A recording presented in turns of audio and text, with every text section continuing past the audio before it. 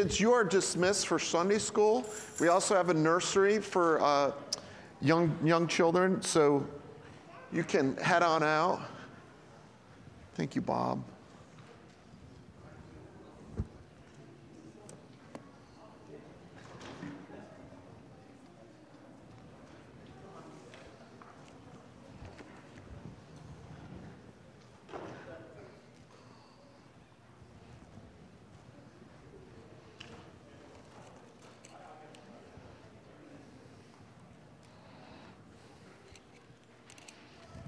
I love the energy the kids bring. I think that's great. Hey, listen, before we start, Lee, will you come up and pray for us as we open up God's Word? Can you do that for me? I caught you off guard, but I like doing that.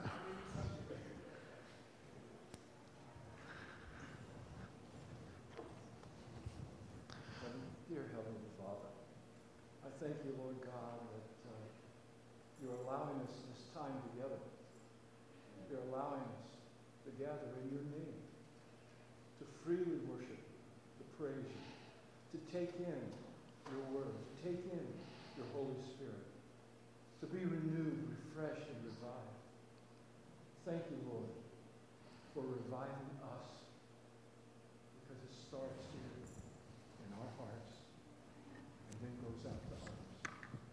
For your honor and glory. Dear Jesus, may you bless our pastors, the children, Sunday school, teachers, all who are your servants and volunteers that love you and call on you. In Jesus' name. Amen. Thanks, Lee. You can just stick that right in here. Is it all? Yeah.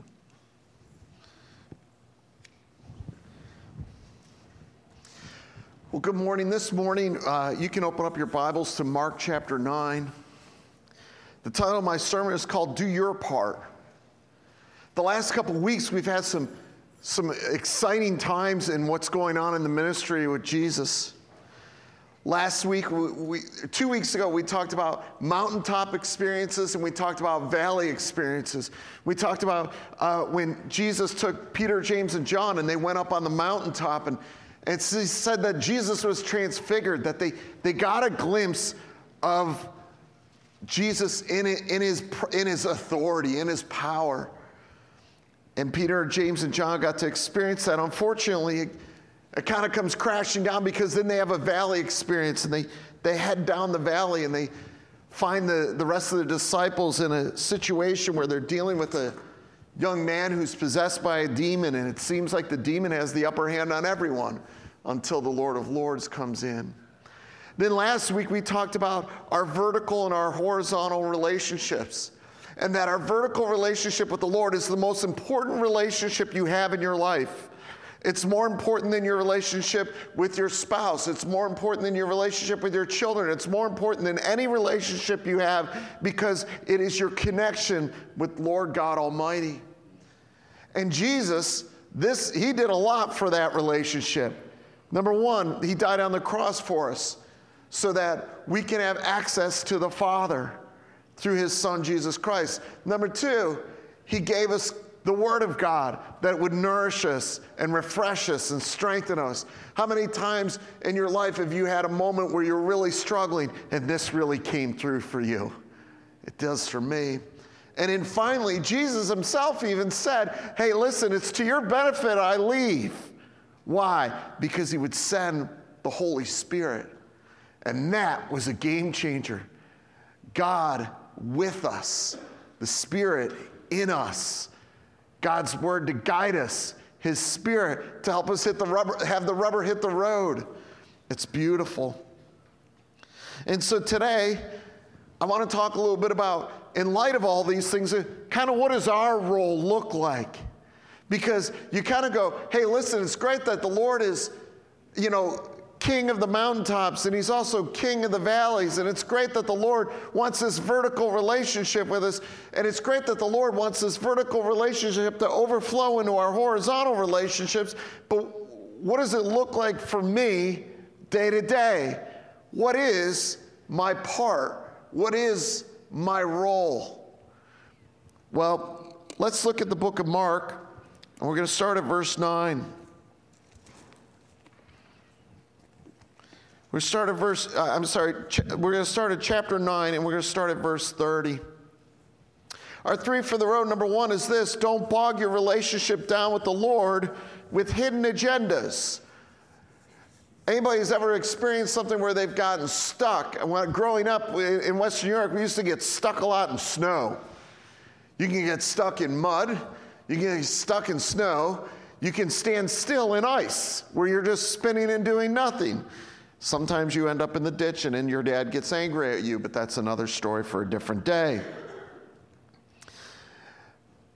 Three for the road, number one: don't bog your relationship down with the Lord with hidden agendas. So let's look at verse 30. Now, at this point, you're going to see a distinct shifting gears in Jesus' ministry. It's going to be less focused on external and outreach, and it's going to be more focused internally. Because like I told you, Jesus is getting ready to give this ministry over to this collection of characters.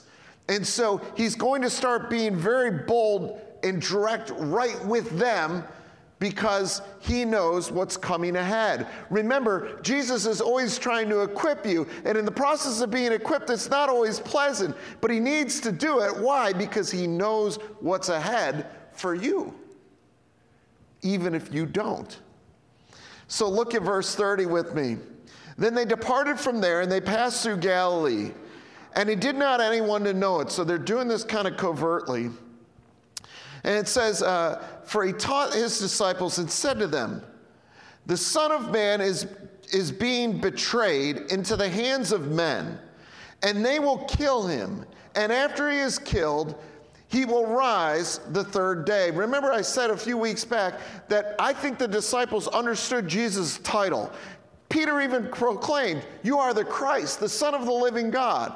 But I think as much as they understood his title, they didn't understand his purpose. And so Jesus says, point blank, I will be betrayed. Now think of who's the audience he's saying this to. Well, Judas is standing there somewhere. I will be betrayed into the hands of men, and they will kill him, and I will be killed, and after he is killed, he will rise the third day. But they did not understand this saying, and they were afraid to ask him. Sometimes we need to ask, because guess what? Jesus is aware of our fear. So just ask. But instead of asking, the disciples go completely horizontal, and they lose grip of the vertical, and they go horizontal. And what do? Well, let me tell you something. Anyone who ever tells you that the Bible is just made up and the disciples made it up has never read it. Because look what is written here. Verse 33, then he came to Capernaum, and when he was in the house, he asked them, what was it that you disputed among yourselves on the road? So Jesus just tells these guys a very serious situation. I will be betrayed. I will be killed. I will rise again from the grave. And then they go on this journey, and as they're going, they hear grumbling in the back.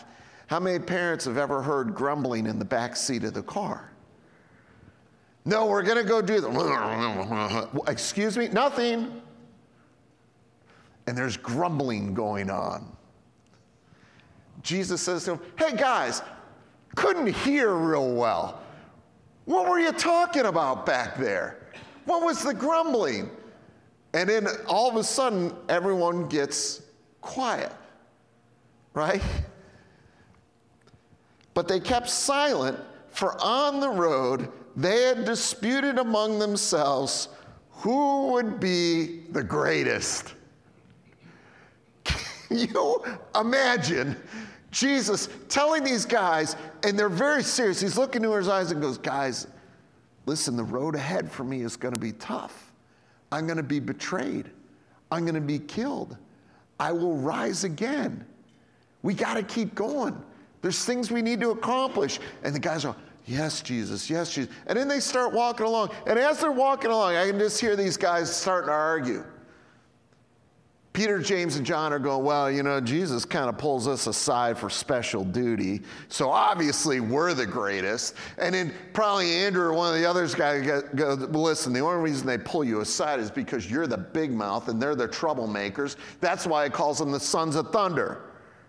So instead, he left us down off the mountainside to deal with the demon-possessed guy. So obviously we're a little bit ahead of you. And James and John are saying, yeah, we're brothers though, and he likes us both a lot, and so we're the greatest. And in the meantime, Jesus is just walking along. And he sat down and he called the 12 and he said to them, if anyone desires to be first, he shall be last of all and servant of all. Then he took a little child and he set him in the midst of them. And when he had taken him in his arms, he said to them, whoever receives one of these little children in my name receives me. And whoever receives me receives not me, but him who sent me. Jesus asked questions to try and get us to be truthful with ourselves and truthful with him. He knew what they were arguing about. He didn't need them to fill it in. Do you ever make your kids express to you why they're angry, and as they're expressing it, they become embarrassed about why they're angry? As adults, do you ever do this? I'll be upset about something, and Pam will say, what's going on? Oh, nothing. What is going on? And then as I begin to tell her, I realize how stupid it is. No one has that experience, but I do. But let's keep going with this. Let's make it hit home. Don't bog your relationship down with the Lord with hidden agendas. Now you might go, well, what's a hidden agenda? Well, a hidden agenda is when we cleverly wrap selfless moments with a subtle desire for wishes. It's subtle desires. It's kind of like, we know when someone calls you, and if they call you up and they say, gosh, Jason, man, it's good to hear. I wanted to call you, and I just think you're a great guy, Jason. I really respect you, and man, I'll tell you what, you're one of the sharpest guys I've ever met, Jason. And in the back of your head, what would you start thinking? You want something, right? You need something. Something's going on. It's a hidden agenda. Now, what does it look like in the spiritual realm? Well, the spiritual realm can be praying for your boss and striving to really be there for him when he's under a struggle, while subconsciously putting yourself in a good spot for a promotion, otherwise known as brown nosing. How many people know somebody who does that? How many people have ever experienced a situation like that? But the thing is we have to be careful because, listen, all of us can have hidden agendas. All of us can think different ways about different situations. And listen, it's no secret. Study after study will say that the number one thing people like to hear is what? Their name. They love hearing their name. And so we think about ourselves a lot. I used to joke around in youth ministry. I used to say, listen, I love me, I love myself, I love my picture on the shelf, right? We have this really great love for ourselves. But we have to be careful in our relationship with the Lord that we don't have these little hidden agendas, that when we're praying, but deep down inside us, there's really something else that's going on. There's really something else where you go, hey, God, if you would do this, it would really work out well over here for me. In other words, let's look how this could flesh out in scriptures. In Mark 9, when Jesus came down from the mountaintop, what if the disciples ran to him and said, Jesus, we can't handle this situation? That would be truthful. But instead, when Jesus asked what's going on, no one would speak. Why? Because they don't want to reveal that they don't have control of the situation. In Mark 6 and in Mark 8, Jesus feeds the 5,000, then he feeds the 4,000. All along, he's got the grumpy boys with him, right? What did the disciples say? Send them away. What did the disciples say? Who can feed a mass like this? All these different things. The disciples answer Jesus in everything with pessimism and sarcasm. How many people know somebody who's pessimistic and sarcastic and you want to run them over with your car? But this is what Jesus is dealing with. Lots of hidden agendas. In Mark chapter 4, Jesus calms the storm. How did the disciples wake him up when he was in the boat and there was a storm and he fell asleep? What was the first words out of their mouth? Do you not care? Do you not care? Because that's really what's inside of them. Then in Mark chapter 5, when they get to the land of the Gadarenes and there's a demon-possessed guy and they're coming out of the boat and here's this guy, they don't want anything to do with them. Jesus doesn't want us to be honest with him so that he'll know the truth. He already knows the truth. He wants us to be honest with him because it benefits us. And so often in our relationships horizontally and in our relationship vertically, we can get into these situations where we've kind of got these subconscious agendas with the Lord. Just be honest, or else things get bogged down. Everyone knows when they feel like someone's trying to manipulate them. And that's an awful feeling. And it's an awful feeling when someone's trying to manipulate you and it's someone that you love. Now imagine Jesus listening to some of our prayers going, oh my gosh, would you just be real with me? Would you just be honest with me? I know what's going on in your heart. I know what's going on in your mind. Just own it. Just own it when you're with me. Let's keep going. 3 for the road, number 2. The Lord is moving around us, in us, and even in spite of us. The Lord is moving around us, in us, and even in spite of us. Let's look at verse 38. Now John answered him, saying, so the disciples, they're on a hot streak, guys. Like if you had to pick out how to stumble, fumble, and bumble, they're doing it right now. Look at verse 38. Now John answered him, saying, Teacher, we saw someone who does not follow us casting out demons in your name, and we forbade him because he does not follow us. Now can you imagine if all of a sudden you got a call from the electric company. And the electric company called your house and they said, Lee, we just want you to know that someone called the electric company and they said that they're going to pay your electric bill for the next year. Now, I can't imagine Lee going, how dare they? That's my bill. And you tell them, you tell that person, mind their own business. I'm paying the electric bill. And a matter of fact, I want to pay late fees on top of that. Send it to me. John comes to Jesus. John, the disciple whom Jesus loves, that's what he calls himself, comes to Jesus and says, hey, Jesus,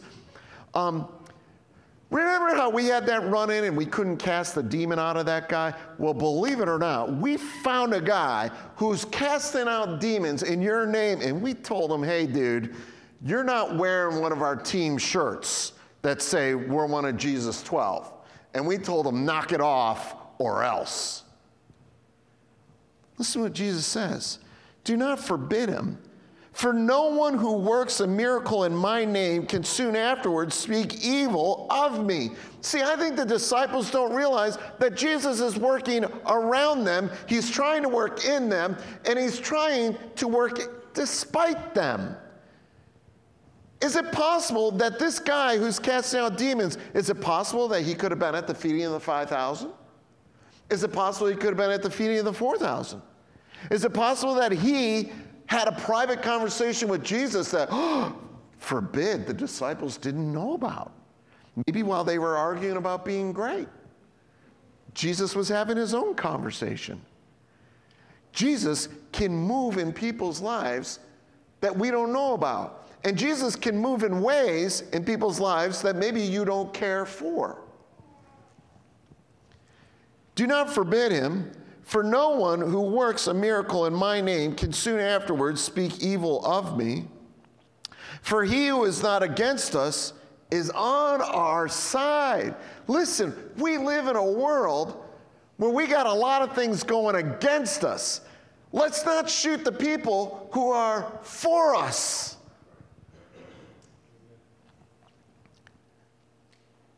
For whoever gives a cup of water to drink in my name because of you belong to Christ, because of you belong to Christ, assuredly I say to you, he will by no means lose his reward. Jesus says, hey guys, go tell the guy he's on the team. It's not about wearing a shirt. It's not about being one of the 12. I'm moving. I'm doing things. Let's make this hit home. The Lord is moving around us and in us, and even in spite of us. There's a scripture, Matthew 23, where Jesus is coming to Jerusalem, and he's up on the hillside, and he overlooks Jerusalem.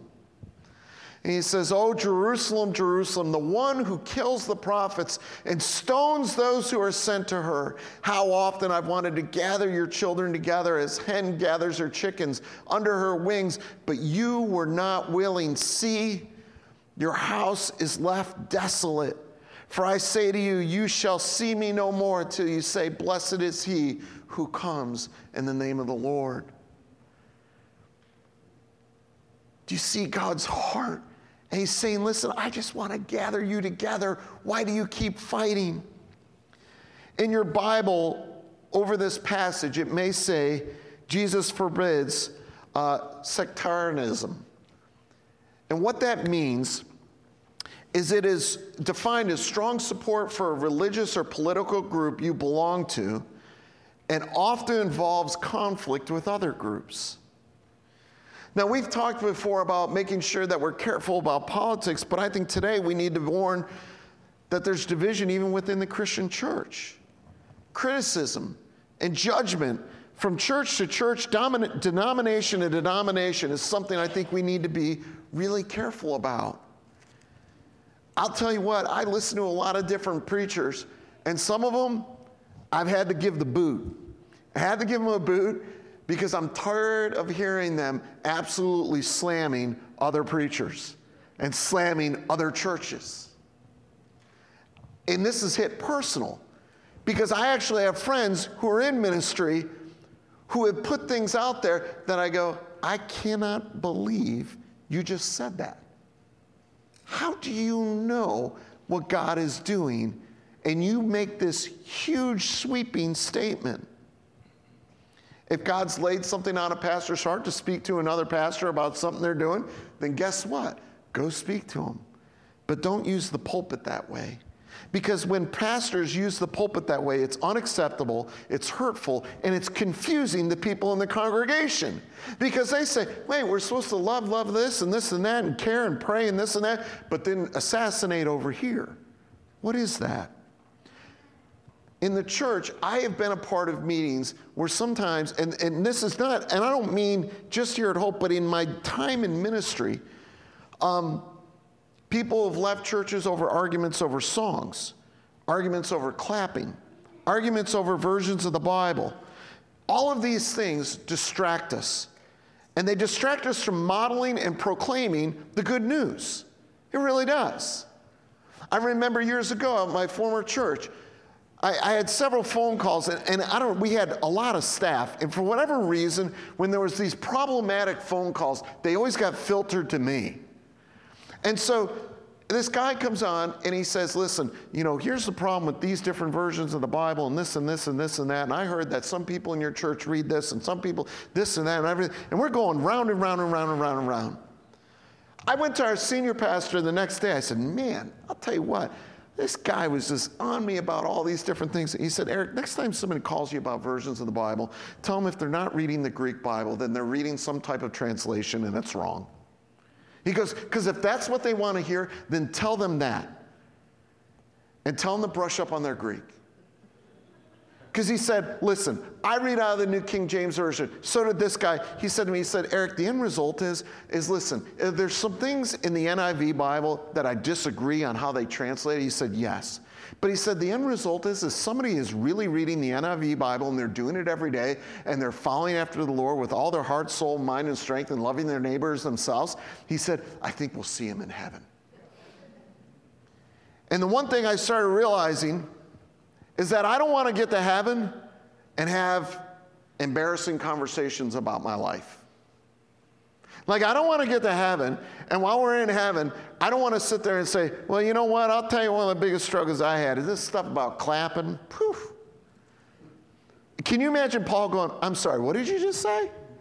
Well, clapping, or versions of the Bible, or this or that. And I almost wonder if the disciples would go, wait, what are you talking about, versions of the Bible? Oh, well, we took everything you wrote and we made it into this book, but it's got to be this or that. And Peter's going, I spoke Aramaic. What's it written in? Well, it's not Aramaic. Well, then it's not authentic. Jesus, get him out of here. No, it's foolishness. Ask God, where is he moving? Right now, there's exciting things happening down this university in Kentucky. Praise the Lord. But guess what? There's other things happening in other places. I told you this movie that's coming out next week. That's exciting. What's God doing? Where's he moving? Often we tend to be critical of people and places where God is moving because it may not be that God is moving the way we would like him to move. One of my old students is now a pastor at a very large church out west. And he put online one of his sermons. And I got to tell you, like, it's just, I love this kid, but it's not my style. Like, he comes out and he's dressed very hip hop. He's got this big necklace on, and half of his sermon rhymes because he used to do rap music and that. So he's doing all this stuff and everything like that. And I'm like, man, this is almost hard to watch. Like, it's just, because it's just not me. I mean, I know I look hip hop, but I'm really not. But then at the end, he starts pouring out the gospel. And I see people responding. And I thought to myself, you know what, Eric? Shame on you. God's moving. God's doing something. And guess what? I think when I get to heaven, I'm going to be hanging out with some of the people from his congregation, and they're going to look a lot different than me. And by what I saw coming forward, they look a lot different than me. But I thought, Jesus kind of convicted me, and Jesus went, Eric, I'm moving there too. It doesn't look like you. They don't talk like you. They don't dress like you. And there's a lot of things they do that you don't do. But that's okay, because I'm in that too. Don't miss out. 3 for the road, number 3. What are you handling? Where are you going? What are you looking at? What are you handling? Where are you going? And what are you looking at? Now, Jesus is going to, he's going to get very direct here. And he's going to get very direct. A lot of people think, well, he's probably talking to the Pharisees. No, he's talking to the disciples. Why? Because they will be the new establishment that people will look to. And look at what he says. But whoever causes one of these little ones who believe in me to stumble, it would be better for him if a millstone were hung around his neck and he were thrown into the sea. A millstone was a big stone they used, and they would roll it over to grind grain down. And Jesus says, hey, listen, you know what? If you lead my children astray, it would be better for you to have a chain tied around that millstone, tied around your neck, and dropped into the sea. That's the plot of like half of the movies that are on TV, is people disappearing in mob movies, right? This is what Jesus says. That would be better. And that is a strict warning. It's a strict warning to the disciples. It's a strict warning to pastors. It's a strict warning for anyone who is in a position of influence. How many people here have some type of influence over some other human being on this planet? Raise your hand. Everybody. Everybody. And it's a warning. Hey, you better be careful. You better be careful what you do. You better be careful how you live. You better be careful, because you'll be held responsible. I've shared from this pulpit lessons I've learned. A man who from a distance spoke powerfully into my life was Ravi Zacharias. And shortly before he died, there was rumors that you would hear stuff, and I go, that's not true, that's not true. And then after he died, his own daughter came on and said, these things you've heard about my father are true. And he had a hidden agenda in his life where he was abusing women and abusing his authority. And somebody called some of the things he did as spiritual abuse. And I'll tell you what, I just went, oh.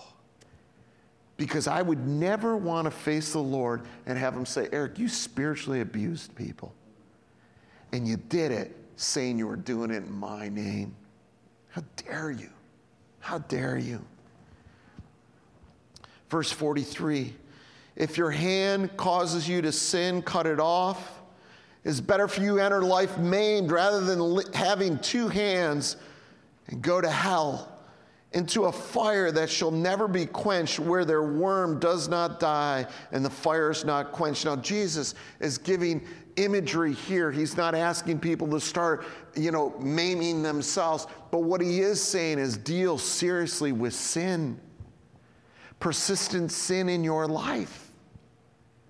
Because it will cause you so much pain.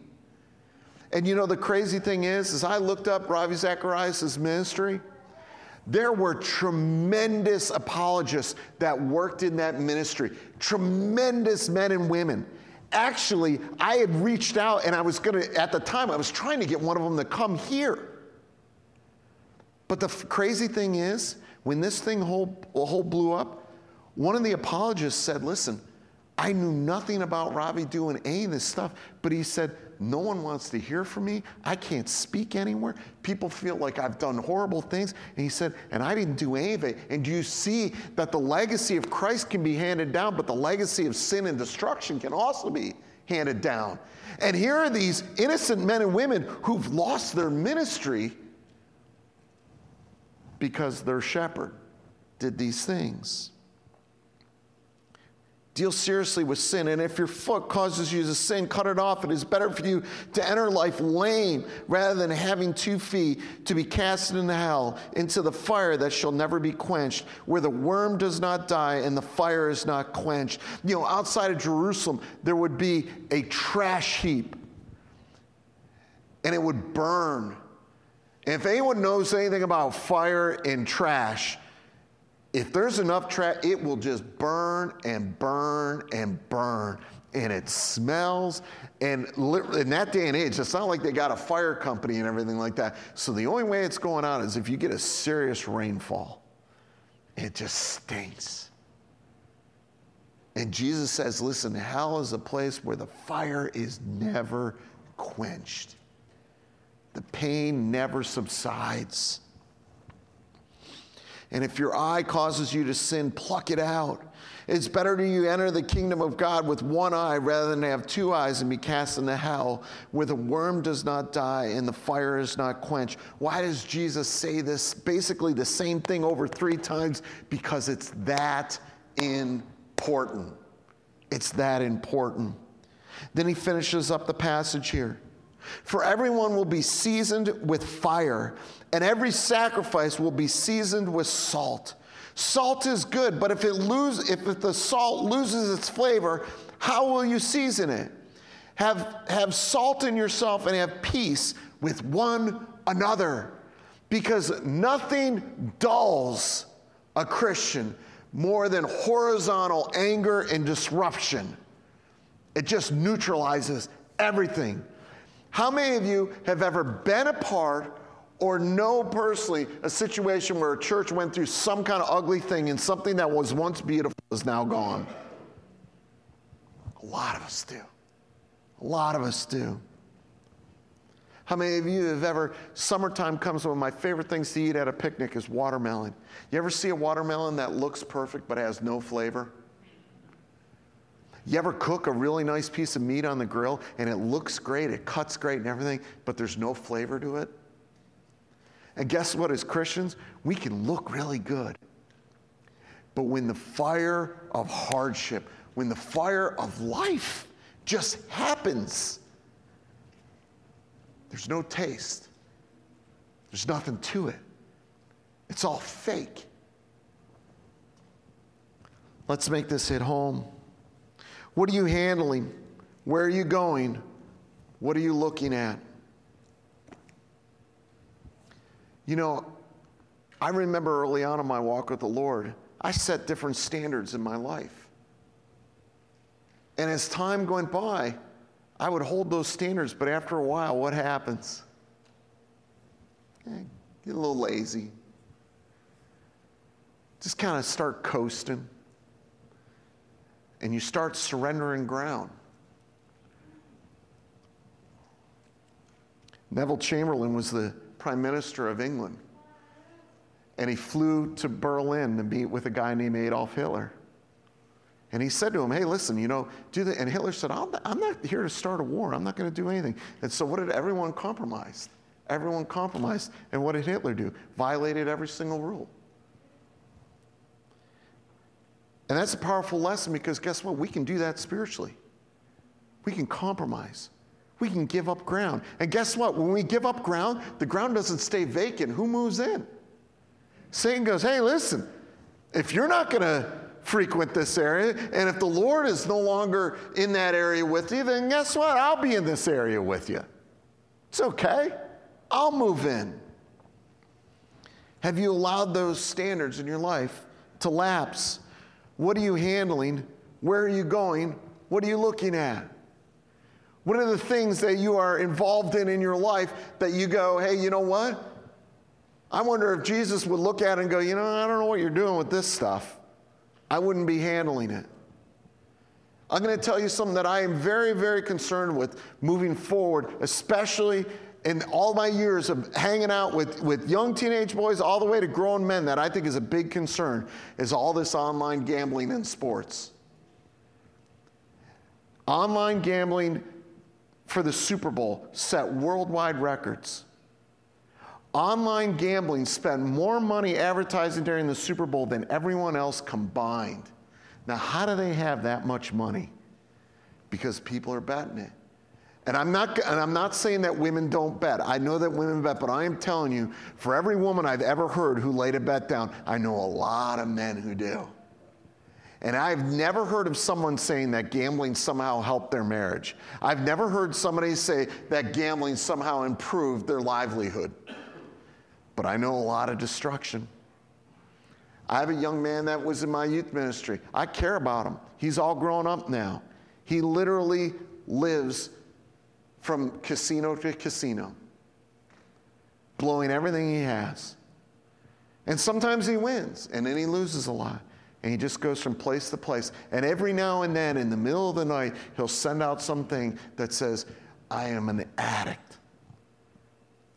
And he's lost everything because of gambling. And I think, what are you handling? Where are you going? What are you looking at? See, this morning, my title of my sermon was, Do Your Part. And sometimes I think Jesus would say, can you set some standards and live by them? Can you set some guidelines and live by them? Can you watch what you handle? Can you be careful where you go? Can you guard against the things that you observe and watch and don't let them ooze into your soul? Every time I share the gospel and I give people an opportunity to receive Christ, I always use what they call the ABC technique. A is to admit that you sinned. B is to believe that Jesus Christ died for your sins. And C is to commit your life. But what I've realized in all my years of ministry is that A and B is actually fairly easy. Because almost everyone, when you really think about it and you lay all the arrogance aside, everyone admits they've sinned, right? That's an easy one.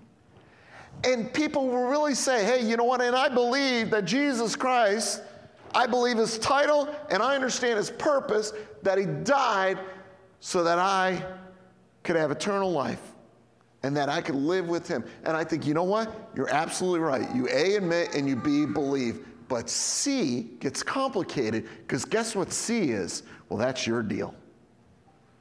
Commitment. Obedience. Self-control. We don't really like those things. Have you ever had somebody tell you you're out of control? We don't like hearing that. How many people, when you hear the word obedient, it just grinds against your skin? Right? We don't like hearing that. But Jesus would say, well, I showed self-control dealing with the disciples, and we all see what that is like. And I showed obedience to my Father. And when I prayed out to him at the garden, and I said, Father, if there's any other way, take this cup from me, because I don't want to do this. But what did he finish up the prayer with? But let thy will be done. And so I look moving forward and I go, hey, you know what, Lord? I want to be careful what I'm handling. I want to be careful where I'm going. I want to be careful what I'm looking at, because the eyes are the portal to the soul. I want to be careful. And Lord, when I pray with you, I want to be the utmost honest with you, because I know there are agendas in me. And it would be foolishness to say that there's not. And I know that you're moving, Lord. And help me not be so prideful that I would go, but Lord, I don't want you to move in that guy. And I don't want you to move here. I don't want you to do that. Come on. He's bigger than that. Don't lose your salt. Don't lose your flavor. This world is dying in just a blah. And they need salt in it. And we can be that. But you can't be that if you're just one of these Christians that go, hey, I admit that I've sinned and I believe in Jesus Christ, who never commits. Because that's what the rest of the world does. They'll admit, they'll believe, but as soon as words like self-control and obedience come out, they go, whoa, whoa, whoa, whoa. Jesus, I'm happy you did your part, but I'm not doing that. I'm not doing those things. I said earlier, I never want to get to heaven and be embarrassed with the way I acted here. I never want to get to heaven and say, you know what, Lord, yeah, I love you and I care about you, and Lord, I'm so happy to be here, but I'll tell you what, that neighbor of mine was hard. And I think Jesus is going to, really? Really? When I was young, I remember I wrote goals down. And I look back at them now and I kind of laugh. Do you know what one of my goals was? It was to bounce a soccer ball off my head 25 times in a row. That was a life goal, right? And I remember that I got this idea because I was watching one of those late night infomercial things, and this guy was talking about setting goals for your life. And he was like, you know, hey, financial freedom, this or that, or a meaningful relationship. And the first thing I went is, if I could bounce a soccer ball 25 times off my head. And honestly, I think God just laughs at that stuff. But sometimes I think God would still laugh at some of our goals. Like, really, that's your goal? That's your goal in life? I gave you the gospel. I've given you the Holy Spirit. And your goal is that. And I don't want to be embarrassed. And I want to do my part. And I understand this. I can't earn salvation. I'm not saying that at all. But I am saying that I want to be where he wants me to be. And I want to be a part of the things he wants me to be a part of. And that's all it is. You know, the interesting thing is Paul, at the end of his life, talks about finishing the race. You notice he doesn't say, and I finished first. No, what did he do? He finished. I want to finish the race. And the only thing is I don't know when my race will end, but I pray that when it does, that he'll say, look at Segul running hard right to the end. Way to go. You're doing your part. And then what does Jesus say? Come and enjoy, good and faithful servant. Let's stand up. I'm going to pray for us. We're going to close with a song, and then we got a fun announcement.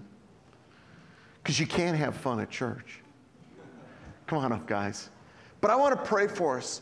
And I want you to know that anyone today, listen, if you're saying, hey, you know what, Eric? I am one of those AB people. I admit, and I believe, but I really am shaky in that commitment department. Well, today would be a great time to say, hey, Lord, you know what? I'm in. I'm in. I'm going to set standards in my life, and I'm going to live by these standards. By your strength, I'm going to do these things.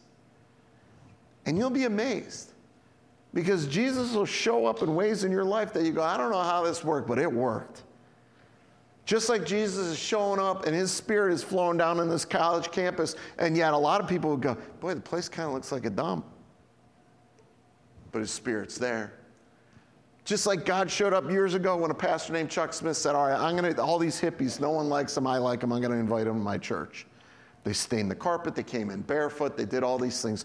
They changed the world because God moved powerfully. Let me pray.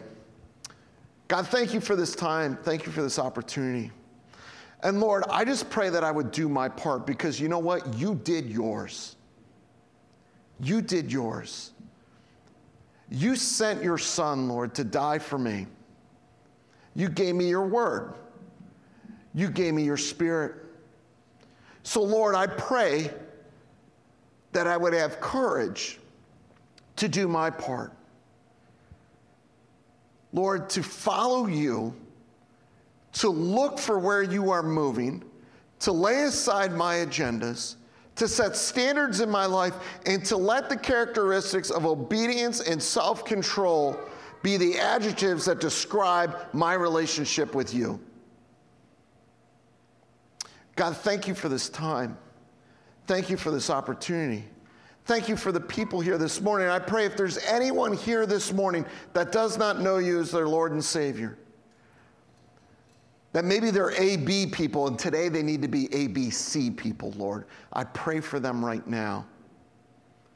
God, we thank you for this time. In Jesus' name we pray. Amen. We're going to have a closing song and then I'll be up at the very end.